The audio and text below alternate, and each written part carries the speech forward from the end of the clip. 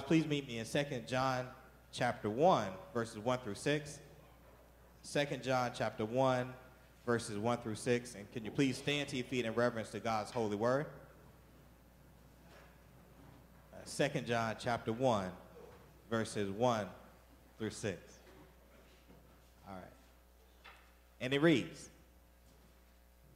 "The elder to the elect lady and her children, whom I love in truth, and not only I, but also all who know the truth, because of the truth that abides in us, and will be with us forever.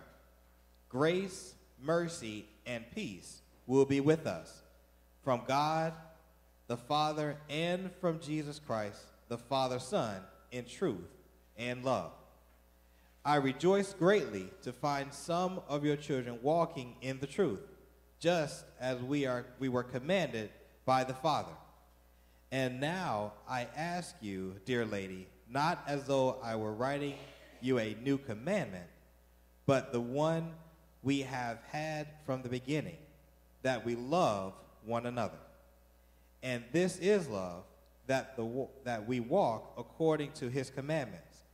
This is the commandment, just as you have heard from the beginning, so that you should walk in it." Amen. You may have your seat as Pastor Todd comes.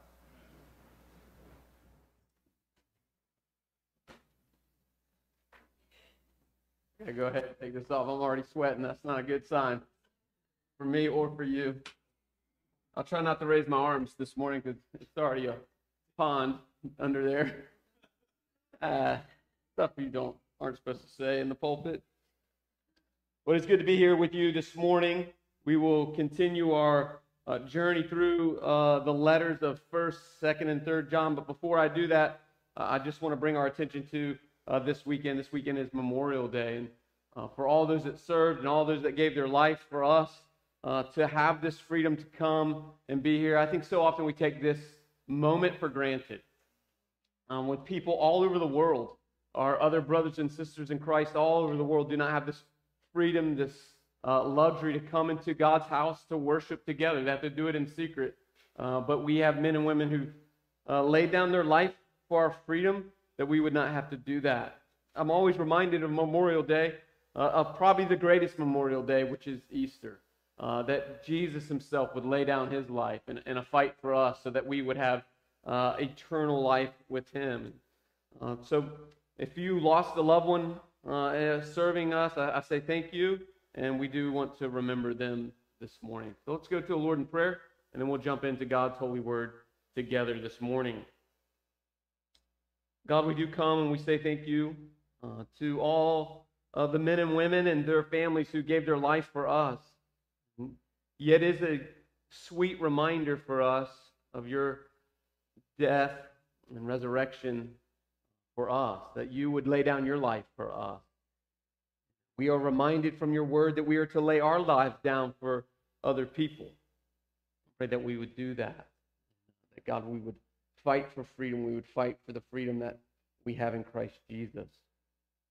And now, God, I pray that as we come into your holy word, that you would illuminate the scriptures to our minds, to our eyes, and ultimately to our hearts, that would bring to us to a place of transforming our lives, to being different men and women. So lead us and guide us in your holy word this morning. And all of God's people said, amen. I was telling the deacons before the service, I've been studying this small little letter, and there's been moments I'm like, why did I say I was going to cover all 3 letters? I'm like, man, last week it ended so powerfully, and now I'm coming into this week's letter, and I was reading, I'm like, I feel like I'm going to say the same thing I've been saying for the last 5 months. What else new can I have to say? And then I was convicted that I don't have to say anything new. God's word will say what it needs to say for us. And so here we are in the 2nd letter that John writes. We know that John is the writer of this small letter by this one word that he uses, elder. We'll circle that. We'll come back to that. But here's what John is saying to us in this letter. As 1 John was written to us, the universal church.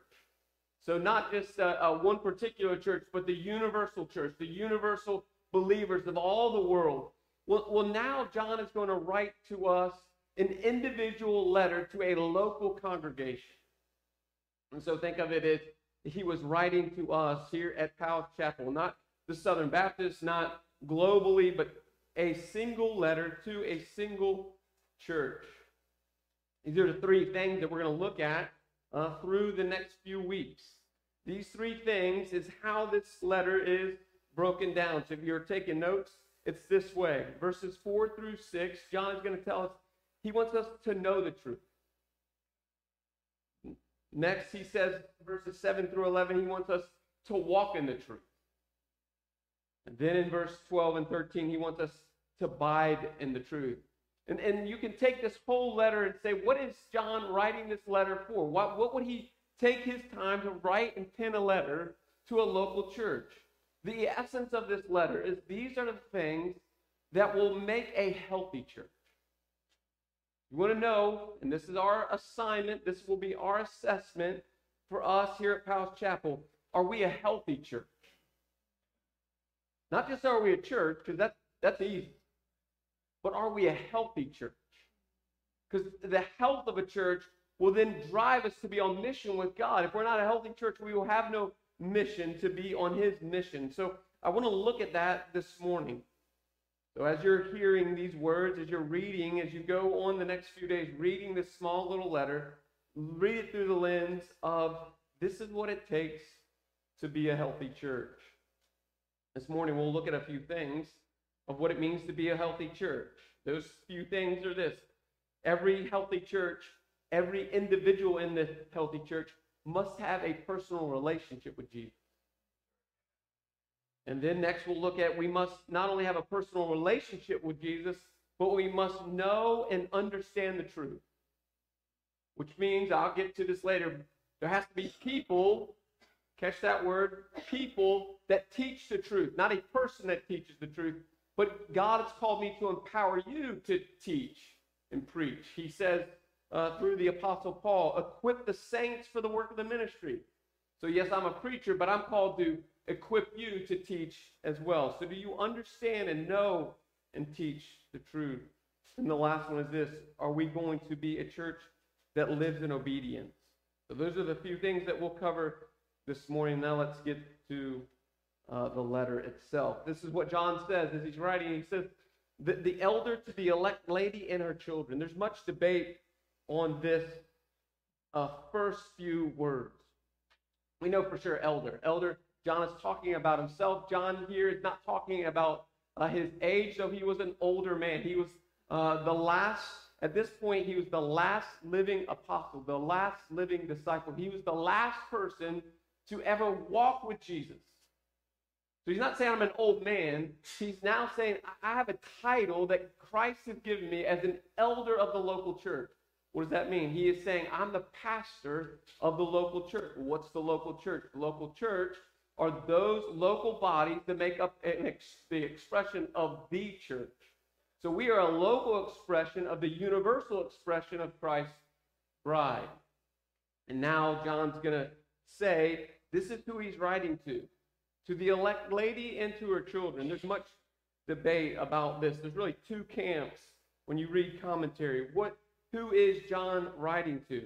The first camp is this, that he's writing to a woman, to the elect lady and to her children. So there is a camp that believes, and you can see it, it's just a debate. It's a theological debate, that he was penning this to a local lady in a local church. And we don't know her name. We don't know who she is. The scholars don't tell us this. And she's writing to her children.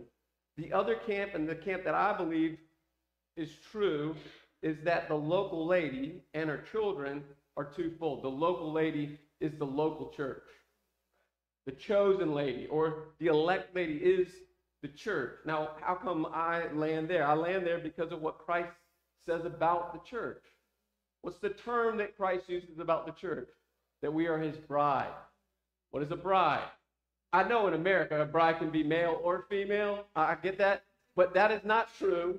The bride is always a woman, and it is referred to in God's word that the bride is a lady. We are the bride of Christ. So John is saying, I'm writing to you, the local lady or the local church, and to her children. Well, who are her children? This gives a place for us to come to a place of, this is the understanding. If anyone's ever said, how come there needs to be membership in the church? Take them to 2nd John. Because we have to make up the church of local people, of a membership, that we're committed to the local body. And so that is what John is saying. I'm writing this letter to you, the church, and to all its members in the church. And he's saying this is what it looks like to be a healthy church, or to be a healthy member in the church. As you sit here today, the question you have to ask is twofold now. Is House Chapel a healthy church? And am I a healthy member within the church? Because the church cannot be healthy unless all of us are healthy. So if you are not healthy, the majority of us aren't healthy, what do you think that means for the body? We're not healthy. So John is saying, hey, I write you this to the local lady and to her children, whom I love in the truth. He's saying, whom I love in Christ, who I love the truth. Not only I, but also all who know the truth. Because of the truth that abides in us will be with us forever. The first thing that John is going to say, as he says, what does it look like for us to be a healthy body or a healthy member within the body? It first starts with this. Not about your knowledge. It's about, do you have a personal relationship with Christ? You cannot be a part of the body of Christ. You cannot be a member of the church. And I don't mean walk an aisle and me do the thing we got to do for you to be a member. I mean you are an active participant in the body of Christ, not a building, but are you in relationship with Jesus? Why do we say that? Because of what he says in those few words. He says, I'm writing to you, to the elder, and to the local or the elect lady, the chosen lady, and to her children. So we can take that word elect and put it on top of children. Now, what does that mean? What does the word elect mean? It means to be chosen. And so what John is saying here, it is that we have come into a personal relationship with Christ. Not that you sign your name on some piece of paper that says you want to be a member, but you have come to the knowledge of who Jesus is. He says it this way. He says you got to do this. You got to know Jesus, right? To all who what? Know the truth. So in order to have a personal relationship with Jesus, you have to know him. And then he says not only do you have to know him, because I think a lot of people know him, but the word there means you have to have an ongoing experience with him. So now ask yourself this question. Do I have an ongoing daily experience with Jesus? Meaning, am I engaging God in his holy word? This is how I have an experience with him. The next thing would be this. This is why church membership is so important. Are you interacting with Jesus at the local level in the church? So many people have said to me, I'm a Christian, but I don't do church. I'm like, I don't think you can be a Christian then. Because it's such a part that one cannot go without the other. If you're going to be a believer in Jesus Christ, you have to participate in the local church. So ask yourself that question. Do I believe in Jesus? And am I having an ongoing knowing experience with Christ, both in his word and in the body? And he says this, not only do I know the truth, but what? The truth abides in me. So now, am I abiding daily in Christ? See, it's one thing to know him. We're going to get to this in a moment. It's one thing to know him. It's a whole other thing to abide in what he tells you to do. That's where he's going to tell us later on in this passage that we would what? Live in obedience. Abiding is living in obedience. He says then this. Once you know him, once he's abiding in you, this is the promise that comes out of knowing and abiding. That you will be with us forever. You have eternal security. If you have ever heard you can lose your salvation, take them back to this passage. You cannot lose your salvation. It is impossible. It is a free gift from God that God has given to you. And Jesus himself says nobody can snatch you out of the Father's hand. So if nobody means nobody, you include. You can't jump out of his hand. It's not like, oh, I'm in his hand, now I'm jumping out of his hand. There's nothing that you can do or I can do that gets me out of relationship with Jesus. So the question I have to ask then, if I'm not knowing the truth and abiding the truth and living in the truth, then am I really saved? Because those other things have to happen. You want eternal security, you better turn around and look what you're doing and not doing. Knowing and abiding. Therefore, you'll have eternal security. And then John says this. I think these three words next in the text, we say them often: grace, mercy, and peace. But John is going to say when you have a relationship with Jesus, you will understand his grace, you will understand his mercy, and you will have his peace. And so what is John saying? These have to happen in this order. He wrote them in order on purpose. So what does it mean that, and how come he didn't write peace, mercy, and grace? He wrote them in order because of this. The first is this: when you have a relationship with Jesus, you will come to understand the grace of God, God's unmerited favor to you. Meaning you did nothing to deserve his love. Nothing. And it's the grace of God from all of eternity, when we look down through the corridor of life, and he gave his son Jesus for you. That is God's grace, his unmerited favor on you. Grace is this: getting what you do not deserve. Like your salvation, you did not earn it. You don't deserve it. It is a gift from God. So the first thing that John says in his letter, when he says you have a relationship with Jesus, then you'll understand the grace of God. And then you'll understand daily, I've been given this gift that I do not deserve. And that ought to do something in our hearts. That ought to stir something in us. That the God of the universe, that loved me so much, would send his son for me, to die on the cross for me, to raise from the dead, so that I would not spend eternity without him. He said, once you understand the mercy of God, or the grace of God, you'll come into the fullness of understanding the mercy of God. What's the mercy of God? The mercy of God is God's unfailing love for you. So the grace of God is his unmerited favor for you. God's mercy for you is his unfailing love for you. The mercy of God is this: not getting what you do deserve. So if God's grace is not getting what I don't deserve, God's mercy is not getting what I do deserve, what do I deserve? The wrath of God. That's called sin. Your sin, my sin, separates us from God. God will pour out his wrath on us. But when I come into a full knowledge of who Jesus is, receive the grace of God, I also receive the mercy of God. And what happens when I live under having the grace and the mercy of God? What does John say? Peace. Think about that for a moment. If you don't live in the peace of God, I wonder if you struggle with the grace and the mercy of God. If you don't have peace with God, you're probably confused about God's grace and mercy. Because he says if you understand God's grace, you understand God's mercy, you will live in the peace of God. It's been freely given to you. So the first thing that we have to say to ourselves, and ask ourselves as we look at the body, are we a healthy body? We understand who Jesus is. You see, so often, and especially now in the church, people say this all the time. And I hate the term. Let's be seeker sensitive. Meaning, we need to make sure we do everything in here so an unbeliever will come into here. That's not the church. One writer says this: if your church is full of unbelievers, then you don't have a church. How come? Because the church is full of believers.